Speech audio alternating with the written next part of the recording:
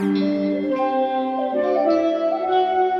are listening to Uncanny Landscapes, Excursions into the Otherwise, with Justin Hopper. One of the things we're trying to achieve is to create something that sounds, going back to that idea of false memories, something that sounds familiar, but you don't know why it's familiar. You think, oh yeah, have I heard this? This is like that other thing I once heard, but you've no idea what that is. Welcome to Uncanny Landscapes, a series of conversations around and excursions into landscapes of the otherwise. You've just heard today's guest, musician and record label head Jim Jupp, describing the music he produces under the name Bellberry Polly and releases through his Ghost Box Records label. And I'm your host, Justin Hopper. I am speaking to you from a small room in Dedham Vale, an area of outstanding uncanny beauty in the east of England. It is my goal through the conversations and accompanying detritus that comprise these podcasts to determine and slowly, poorly, define their subject matter.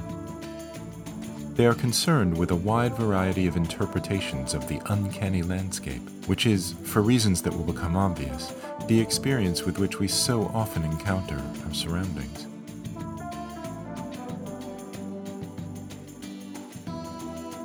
The atmosphere is changing here in the Uncanny Vale, and it feels as though summer has left, but only just. Had you been here days ago, even hours, you'd have caught its final glimpse. I can still almost sense it. As autumn washes in, I still do the same walk most days, the 1-hour route I've followed since the heart of our lockdown, albeit with an occasional new addition. At some point over the summer, a new path appeared. There had been a path there once, that was never in doubt. The sign was there when I first arrived in the Vale years ago, a footpath arrow pointing west through a field crowded with scrub or crop or plowed over into impassable churn. But the path, that had always seemed a thing of the past, a remnant, perhaps a ruin. And then, suddenly, one day in June, it appeared, clipped and mowed, and I began to follow it most days. Following the path over the crest of a mild undulation, what we might here in East Anglia call a hill, it enters into the hunting grounds of a buzzard. I startled her one day as I suddenly appeared over the crest while she attempted liftoff, and she dropped her still wriggling prey. I am blacklisted now, and tread lightly on her grounds. Just beyond that, the path cuts through a small patch of wood, emptying onto a rickety old bridge that crosses a tiny stream, more a ditch really, a field boundary, and soon after, it abruptly spills onto the busy 70-mile-per-hour A12 roadway. Across its 4 lanes, continuing in a straight line, the path picks up again on the other side. I've never been there. I don't know where it goes, whether it too is fresh shorn. The path, of course, predates the A12. It is a remnant of another time, perhaps another people. Ferry roads are the same. Build your house on one, and the ferries will simply go through your house. Build an A road through the middle, and you're inviting massive trouble into your commute. Better to go around. The ferries are an apt metaphor for the times in which we live and the way we engage with the uncanny landscape. They are the powerful forces that we humans have driven out, but only just, only with our latest inventions, our newest habits. And yet they are also always there, in the corner of the eye, or glimpsed in a field while whizzing past. They are powerful, invisible forces that we hold in both contempt and awe. They are that which was and which always shall be in the fields and the hills and the sky.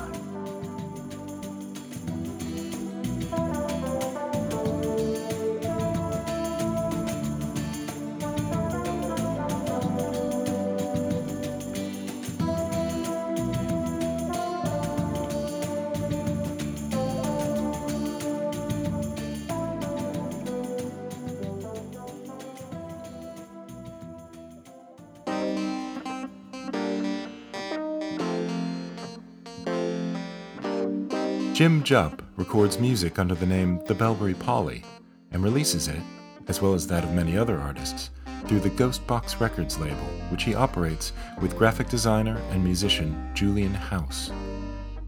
Ghostbox is best known as one of the founding elements of the musical arm of hauntology, the cultural phenomenon that revitalizes misremembered corners and artifacts of past cultural efforts as new commentary on current media and memory. Using corner-of-the-eye moments from 1970s science fiction, TV, and film soundtracks, combined with healthy doses of folk rock, BBC Sound Effects LP covers, and Marshall McLuhan, Ghostbox attempts to re-enchant the modern world with homeopathic injections of its own recently forgotten media. It's important here that I disclose that I am implicated in the Ghostbox project, having been a part of 2 releases with Bellbury Polly. On The Gone Away, his latest LP of instrumental electronic compositions as the Bellbury Polly, Jim Jupp concentrates on the stories of the fairies in all their many guises, and what we can learn about life and landscape from these just-past tales. Which leads many people to ask him, with eyebrow raised, "So, you've made an album about fairies?" Yes, about fairies, which is always gets a bit of a strange response, which is in itself interesting, I think. Yeah. There's because the nature of Ghostbox and Bellbury Polly, my own work for the label, is concept albums. Even though it's instrumental music that I record, I'm often asked, well, what's it about? What's the concept? And this time, I've got to tell people it's fairies. And there's always that moment of, there's a slight discomfort. If I'd said ghosts, people would go, oh, right, okay.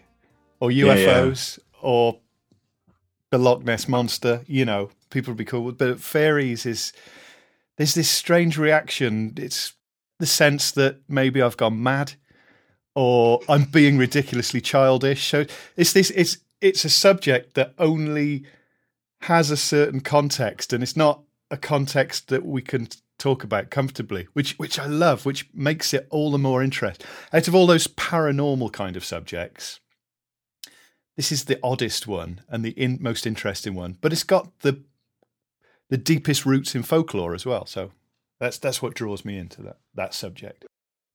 It feels like it's simultaneously incredibly of the moment. You say in your press release even that you finished the album like a couple of days before lockdown, and we'll talk about this in a minute, but I think that there's an incredible sort of synchronicity to that, actually. But at the same time, it's also like the most anachronistic kind of paranormal. It's this, it had a heyday. Ghosts have always been with us. UFOs probably had a heyday, but are still, just as prominent in the culture. But fairies, it's the kind of thing that literally everyone knows, and yet it doesn't seem to have any place in our society, which is also what you're talking about with this. I think it's had several heydays, actually, in different. It's one of those, not like the ghost. It's something that keeps coming back. It comes back in different forms and goes away, and it changes shape. That's a sort of fairy concept, the shape-changing thing. But in the folklore and the tradition, and even the modern traditions and the modern sightings, I'll use the word sightings. People aren't seeing the same thing. There's no, your UFOs. There's always not always, but it's the big green-headed guy with the big eyes. Fairies, people are seeing strange things, and even in the folklore, there's strange monsters. They're different sizes. They're tiny little things, or they're giants. And the contemporary accounts, they're really hazy things sometimes, and it's not one thing. It's not one thing, but there is a commonality in all the stories, the modern sightings, the traditions, the tales, the songs. There's certain things. There's archetypes that crop up again and again. When I talk about that anachronism, I guess it's because I know that you're quite taken, for example, with Arthur Machen, and that you cite him in the liner notes, and you also cite Fiona MacLeod, who who's from a same era, that sort of early 20th century, you know, uh, end of the first industrial revolution kind of period. Can you talk a little bit about that period and how that sort of inspired you in the past and how it winds its way into this? Well, I think that period is just one of the threads in this, and that Arthur Machen. I'd say there's a lot of debate about this. Every time when people say Machen, whatever, I say Machen because I come from. I grew up in Caerleon, where in Gwent, just over the Welsh border, where Arthur Machen lived, and from there you can see Machen Mountain, and there's a little town nearby called Machen. Everybody there calls it Machen, so I assume and that wasn't his real name, so I guess he took his name from Machen, even though people in England say Macon. I'm not sure. Maybe it was. Maybe he did Macon. He wasn't a Welsh speaker, and he was fair weather Welsh anyway, like me, So Machen was writing at the tail end of, I guess, the Celtic revival, which went back into the 19th century. When I think Fiona MacLeod was William Sharp. I think was Fiona MacLeod was the pen name of William Sharp, surprisingly, and people like that, Lady Wilde, were writing about Irish mythology and that, and there was a lot of fairy lore. It became very popular in Victorian days, and I think at the tail end of that was the decadent period with Arthur Machen and his own take on that, and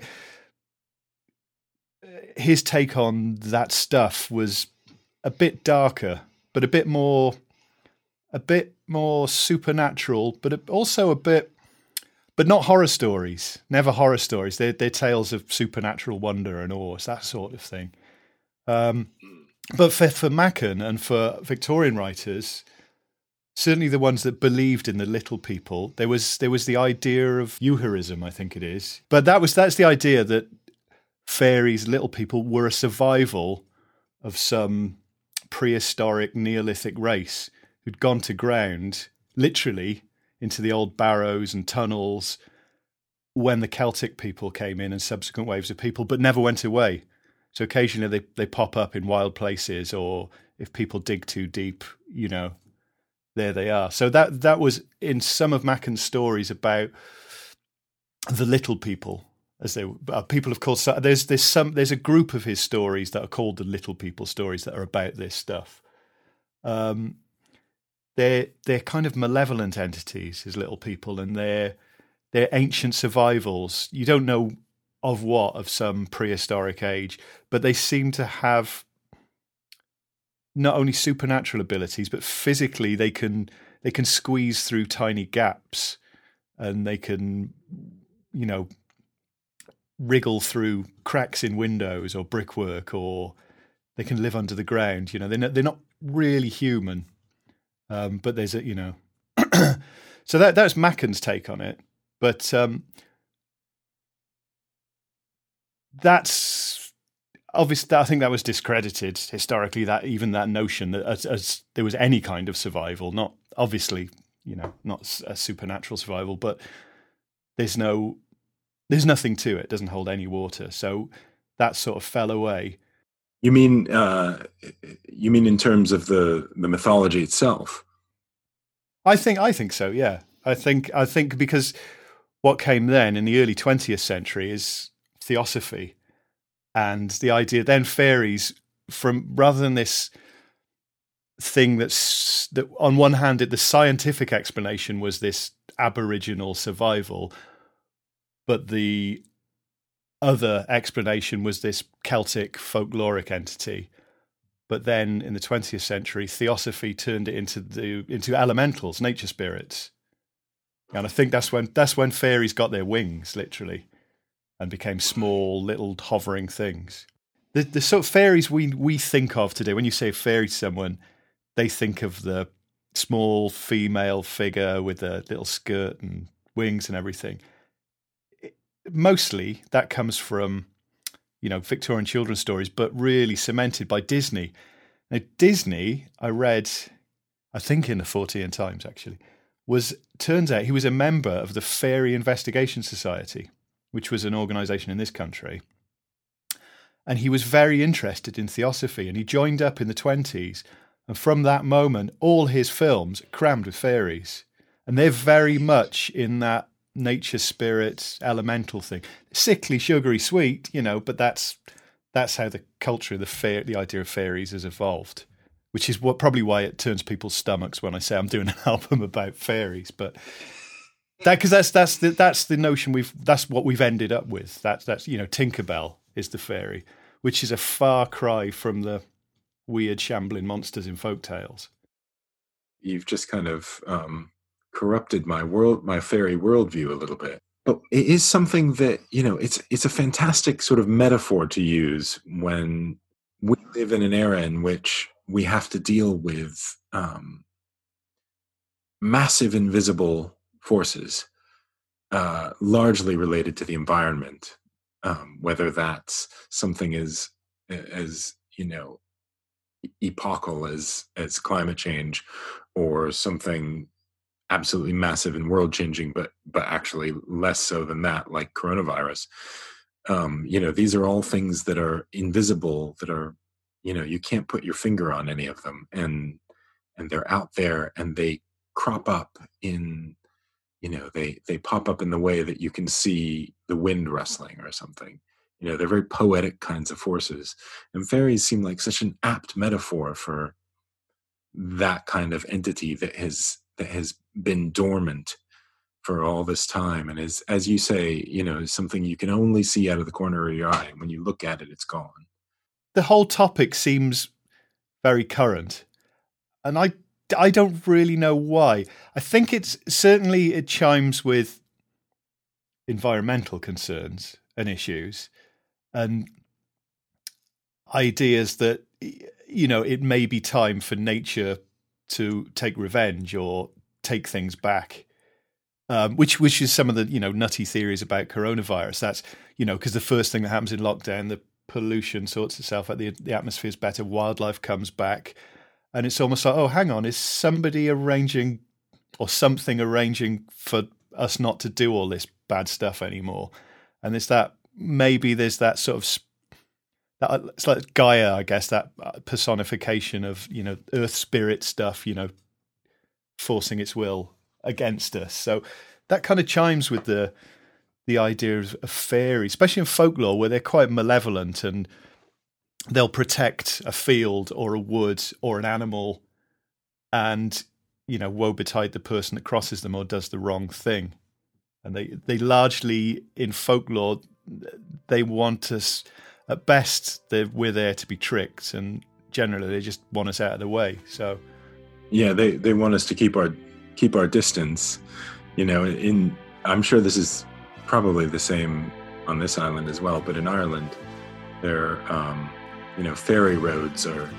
You can't disrupt a ferry road. If you build a house in the middle of a ferry road, the road continues its work. They just come through it at night every night.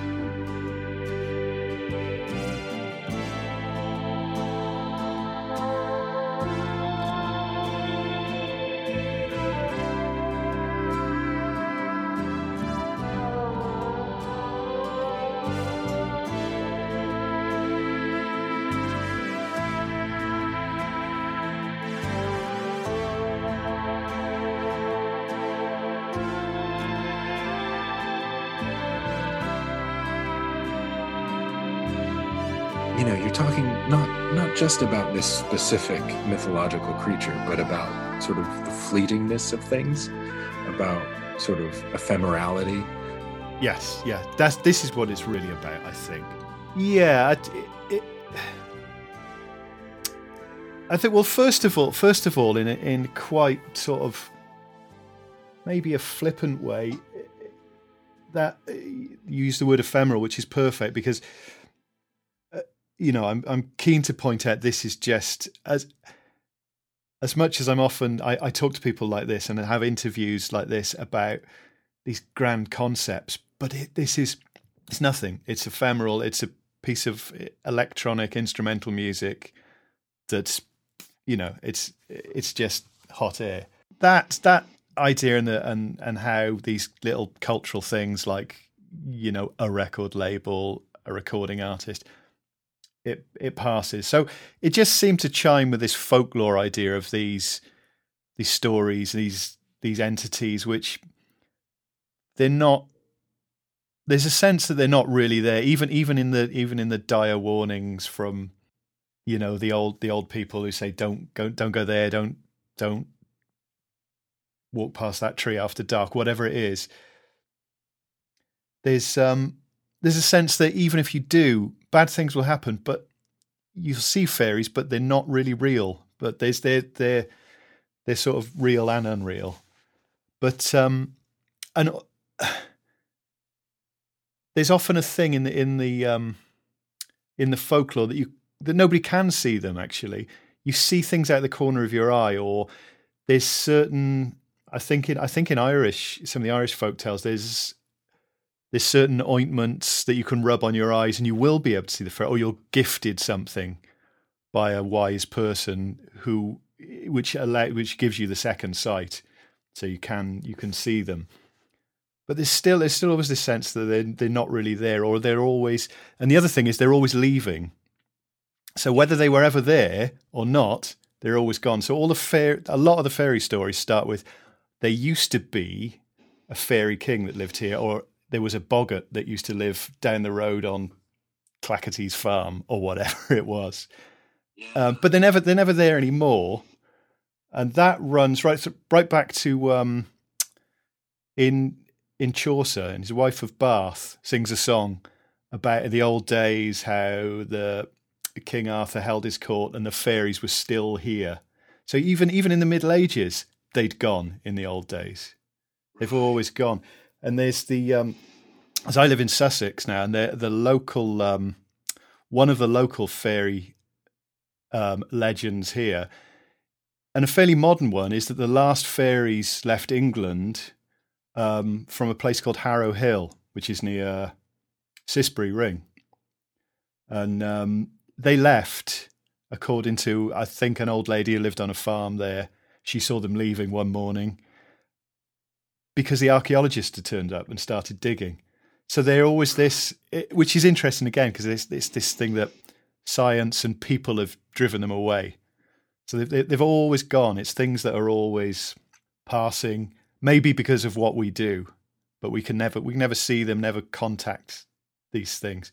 But it's not, maybe it's not in this album. It's concept stuff. It's not literally. I'm not literally talking about seeing.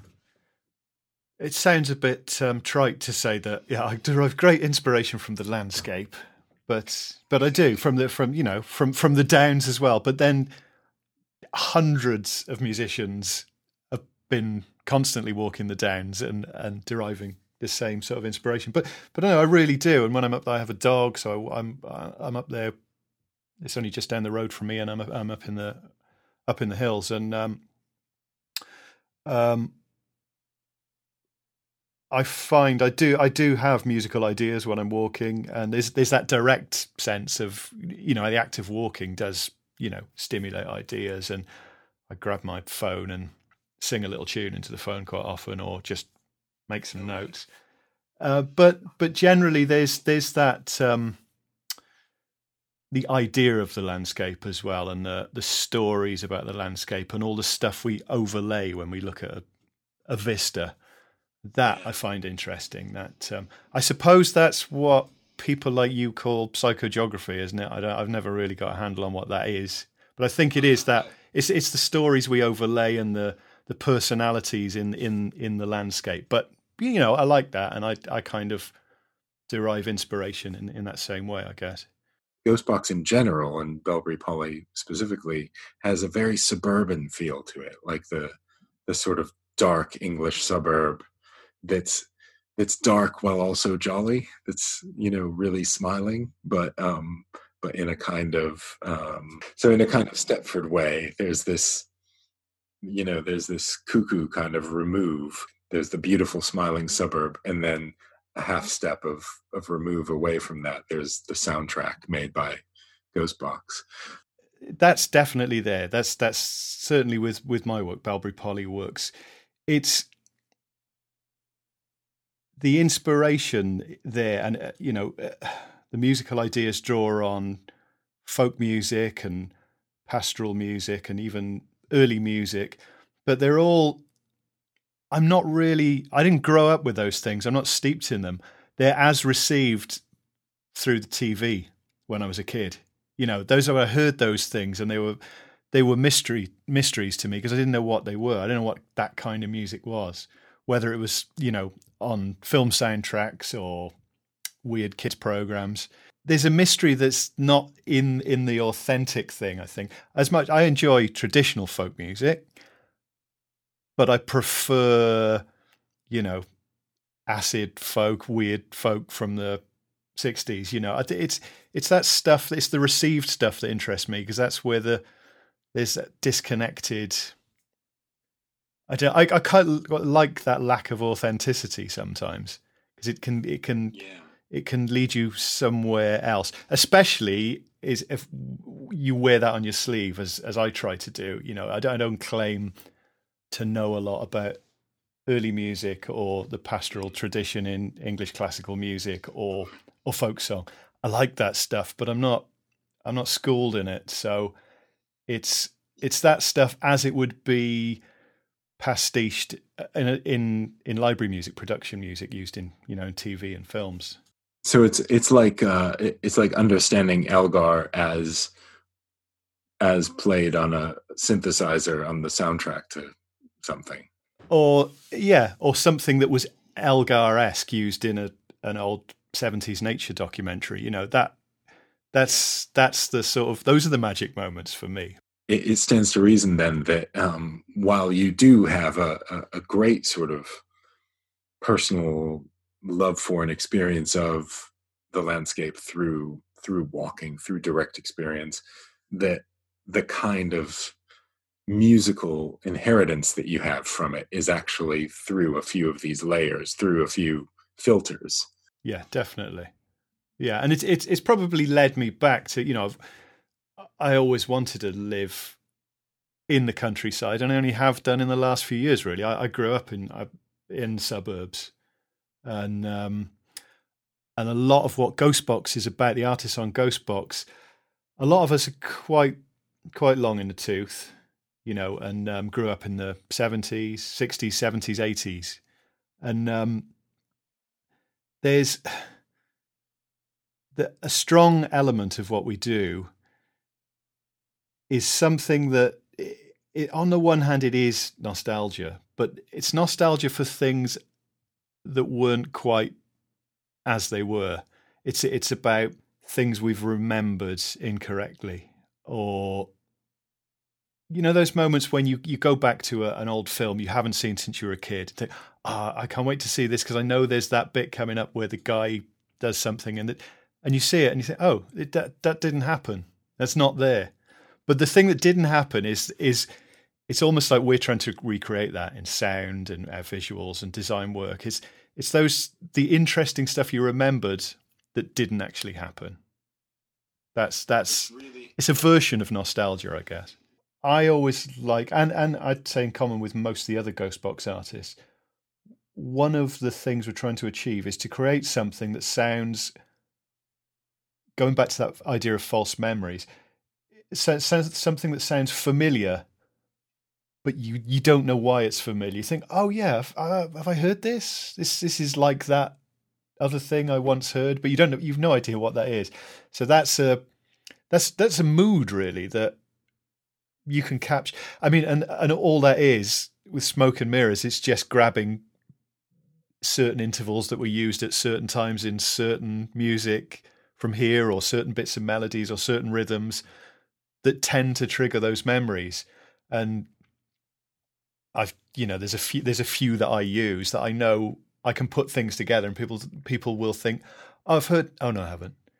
But I think hopefully beyond just me rewriting the same bit of music over and over again, which I probably do to a certain extent. I like to try and, as I'm doing that, I trying to pull the rug as well and think, oh, okay, we know what the next key change will be, but always go somewhere else. But all composers say that, always go, take a left turn, not take the unexpected thing. Not always, but just when it happens, it's like, oh, right, I didn't see that coming. But having said that, the music I compose largely is quite light and simplistic. There's a lot going on at any one time, but there's no deep musicality or musical theory that goes into it. But it's just, it's just a bag of tricks that I've developed. Yeah, there are moments when I think, I can take this in a dark direction. It does become unsettling, but I'm not drawn to making, horror soundtracks so much. I have done a bit of that with earlier Bellberry stuff and other projects I've worked on, that very, very dark instrumental music.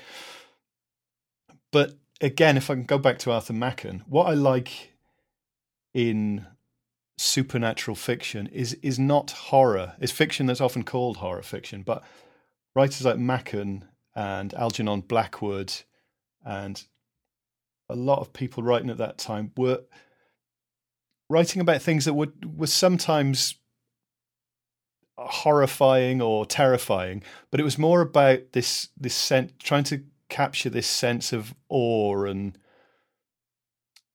uncanniness in a but not necessarily a negative sense. Even that idea of panic terror and that suddenly disorientation in nature is not a totally negative experience. It just takes you out of yourself. It's like a religious experience, I guess, more. It's this that's the kind of mood that I'd like, to aim at, to get, that I don't think you can, well, I don't know, maybe I get there occasionally, but, those writers would achieve that. And but it's not horror. It's never about horror. And that's where I think, even though what we do in Ghostbox has been partly put together with the revival of interest in the folk horror movies and that tradition, and which is a big thing now. There's a new in fiction. There's a new breed of folk horror writers, and it's a genre now. And that's certainly something that influenced us, and there's still a strand of that in what I do. Certainly, I mean, this you could listen to this new record I've done and say, oh yeah, this is a soundtrack to a folk horror TV thing. It could be that, but I think it stands a bit separate. It's certainly not in the horror genre. That's not what I'm interested in. If instrumental music can be attached to a literary genre,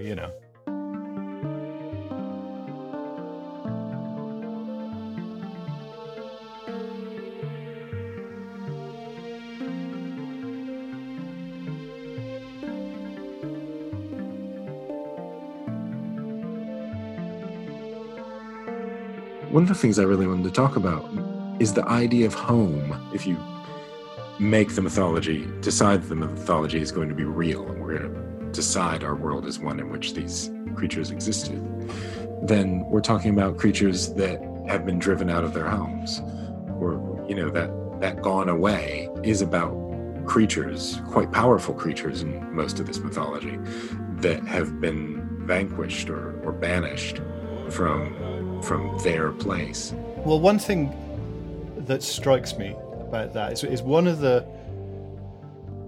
notions in the older folk tales about fairies.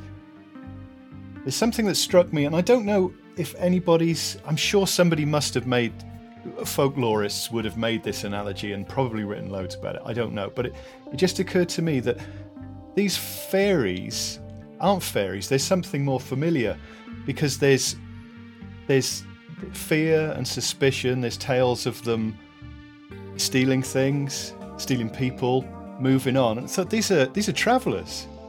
It's just just maybe one interpretation of all of that mythology.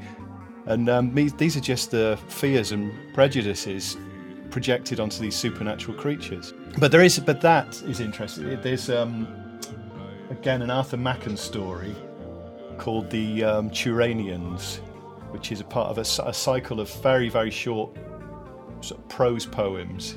He wrote a series called Ornaments in Jade, which I'd really recommend. It's great. But one of them is called the Turanians, or Turanians, is that right? I think so. About a young girl who's forbidden to go to the woods because these travelling people are there. But she goes and she sees them as a kind of this fantastic sort of goblin world of these colourful, oddly shaped folk and their bright fires and painted vans, and she spends time with them, and she keeps running away to disappear with these people, but she comes away with these strange magical stones and charms and items, and that's about it really. That's as far as the story goes. But it's but you know, there's this tradition that there are people who live closer to nature, and that we are generally either suspicious of them or in awe of them, or there's something to learn from people who do live like that and do live and are always moving on.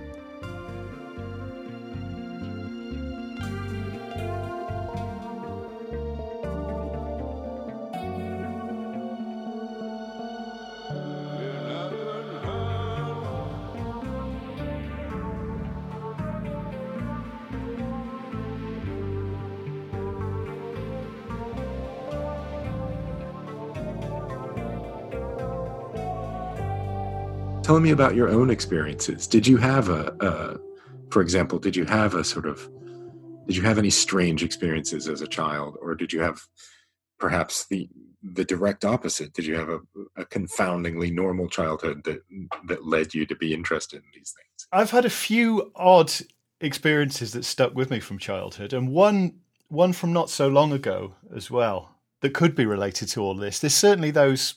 And again, they're corner of the eye moments or things misremembered. One thing I remember, and I certainly remember my mother and my grandmother talking about fairies. I mean, we do to our children today, but in a much more real sense than perhaps today. It was still, my mother would have been brought up, I suppose, still believing in fairies when she was little, and to my grandmother's generation, probably, you know, maybe there was more belief. I don't know, maybe not, but. I remember being told about fairies as a very small child, and once seeing on the table in our kitchen, in our family home, a small footprint when I came downstairs in the morning, like about an inch long on the table, and being absolutely astounded by it. Now, I can't remember anything else. I don't remember what. It was probably just a smudge of something on the table, but I saw it as a perfect boot print and thought, that's a fairy footprint. They're real and they've been in here. And that always stuck with me. And another one, which is, this is really cartoonish and preposterous, but it's always stuck with me, of being driven along through the countryside late at night in the back of the car, probably half asleep, you know, as kids are. But those are always magical moments when you're a kid, aren't they? Being driven in the back seat and the lights going past. You see things. So I saw a few lights of houses just dotted around. And I saw a doorway very near the road, but the perspective was wrong, so it looked small. So it only looked a couple of feet high, but it was brilliantly lit. And silhouetted in this doorway was a character, Mr. Pickwick, that, you know, tubby shape with the flat hat and a walking stick. The sort of archetypal, the Victorian kind of droll character, or a fairy story illustration, you know, but there he was in silhouette, just going past the car, and that's always stuck with me. But you know, it's memory, and I probably didn't see that. I probably dreamt it. I don't know, but it's one of those things. I think we all live with those moments. I always think about that. It's nothing, but it's there. It's part of my makeup. Yeah. And more recently, I say recently, it's probably about 10, 15 years ago. Again, in the car, my wife and I were driving along a motorway. I think my wife was driving, so I was just gazing out at the field, zooming past. This is a bright, a sunshiny day, and in the middle of a field, alongside the M25, something like that, I saw a hare squatting in the field, like a, rabbit hare, but this is a hare, not a rabbit. But it must have been about 5 foot tall, sat right in the middle of the field. It just went zoom, straight past again. I said, "What the?" And that's kind of what informed some of these ideas about the corner of the eye. It's those what the moments, that I love that kind of. That's how we experience the supernatural. It's our brains fooling us, and it's nice to hang on to them as maybe, but your brain fools you in that lovely way and creates these visions and memories. But maybe I did see a little man, and maybe I did see a giant hare. But I've since found out actually lots of people see giant hares. It's a bit of a strand in weird country sightings. I'm not the only one to have seen the big hare. Yeah, no. The other thing that occurred to me on the folklore stuff again, which is stuff I'm probably know more about than when you get talking to music. I'm not one of those music people who will talk about the synthesizers and sequencers and stuff.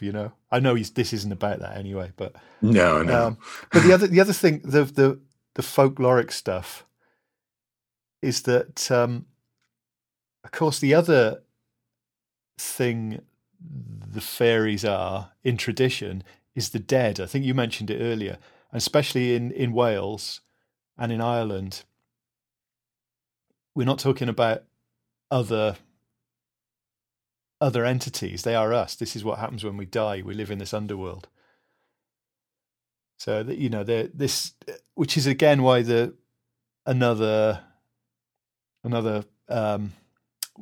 way the title "The Gone Away" made sense, and why I had a slight wobble about sticking with that title at the start of lockdown, wondering how many people will die and how many people there will be, and is it a time to make an ephemeral album about death? But it's not about death, but I thought that maybe that title could be, but people die, we all die. Yeah, I mean, and you do something and it becomes different things as the world changes. Whether you like it or not, there's an element of that record that's about lockdown. That's about things that we've always known disappearing.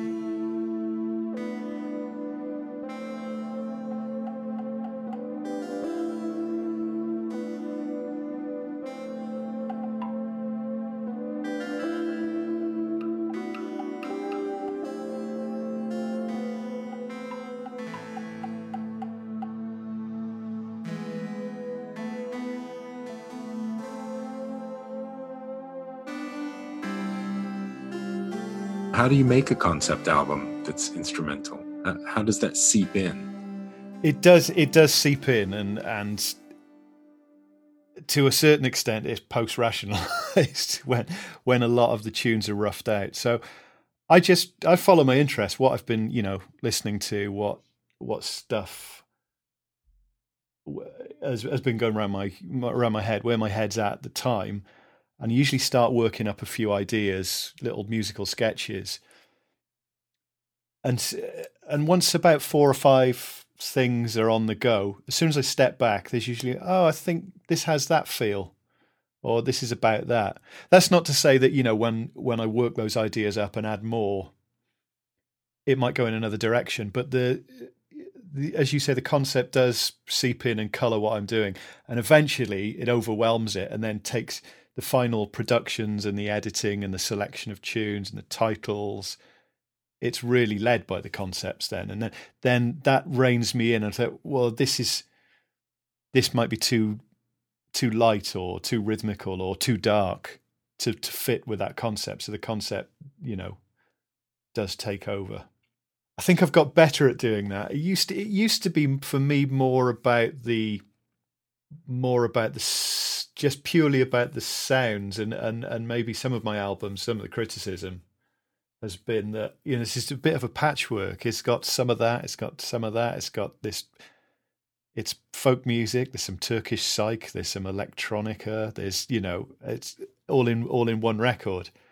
I always see some kind of sense in it, but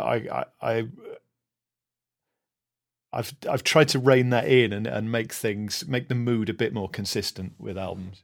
that I record now.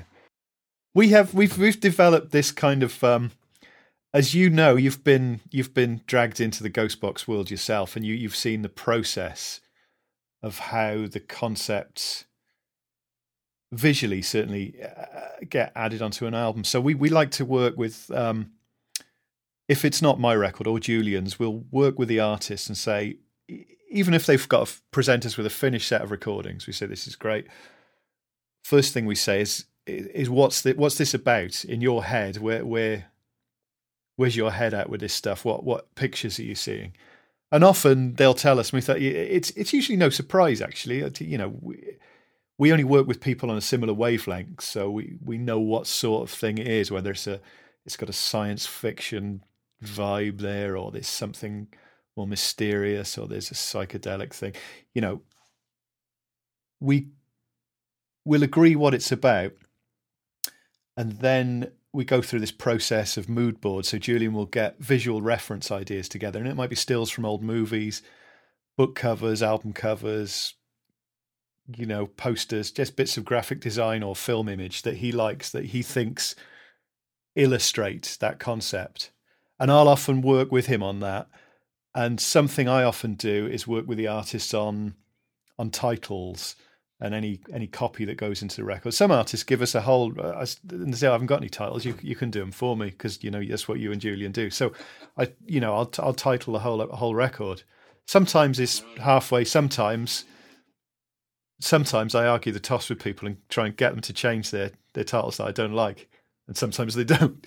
But you know, it usually fits. We tend to work with people who get it and are happy for the Ghostbox concept engine to take top billing. So if you look at the record covers, the name of the label Ghostbox always appears at the top. There's always a logo. And the record label is almost like the band identity. So a lot of our artists are, you know, solo artists, and everyone's quite happy to be quite anonymous.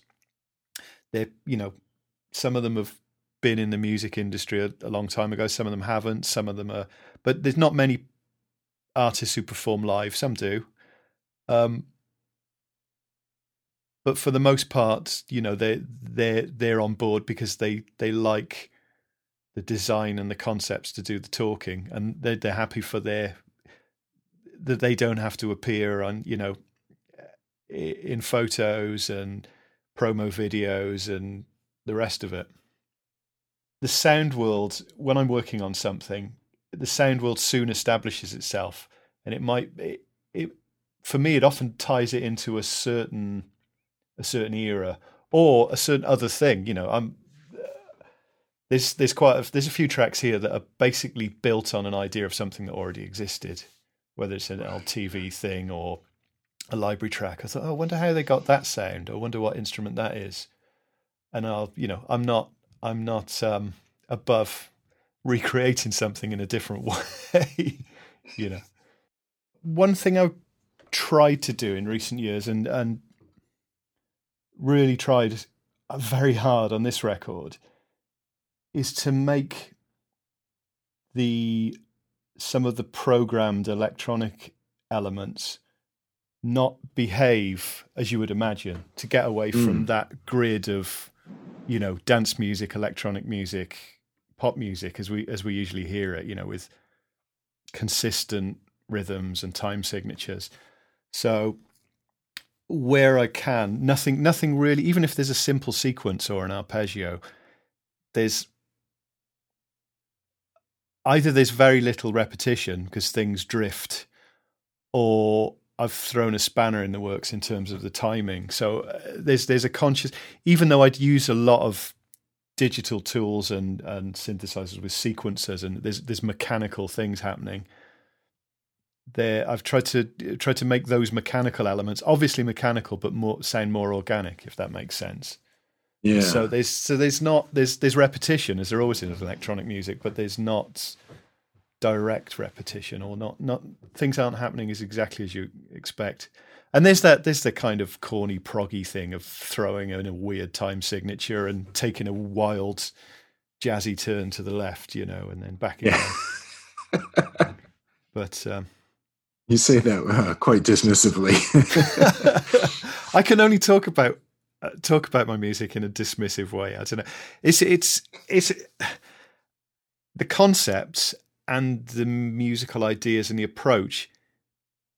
It's just the tools that we use to get a record that sounds nice to us and looks nice and looks mysterious, and the whole package is mysterious. I don't have any major claims about it actually having any intrinsic mystery or great artistic merit. I just like it. We're just doing the best we can to get that funny, intangible idea realized. It sounds to me like what you're saying is that the entire concept of Ghostbox is just trying to give people that very, very brief moment when they're entirely unsure of what they're getting. Yes, absolutely, absolutely. It's just those moments that just take you out of yourself for a second.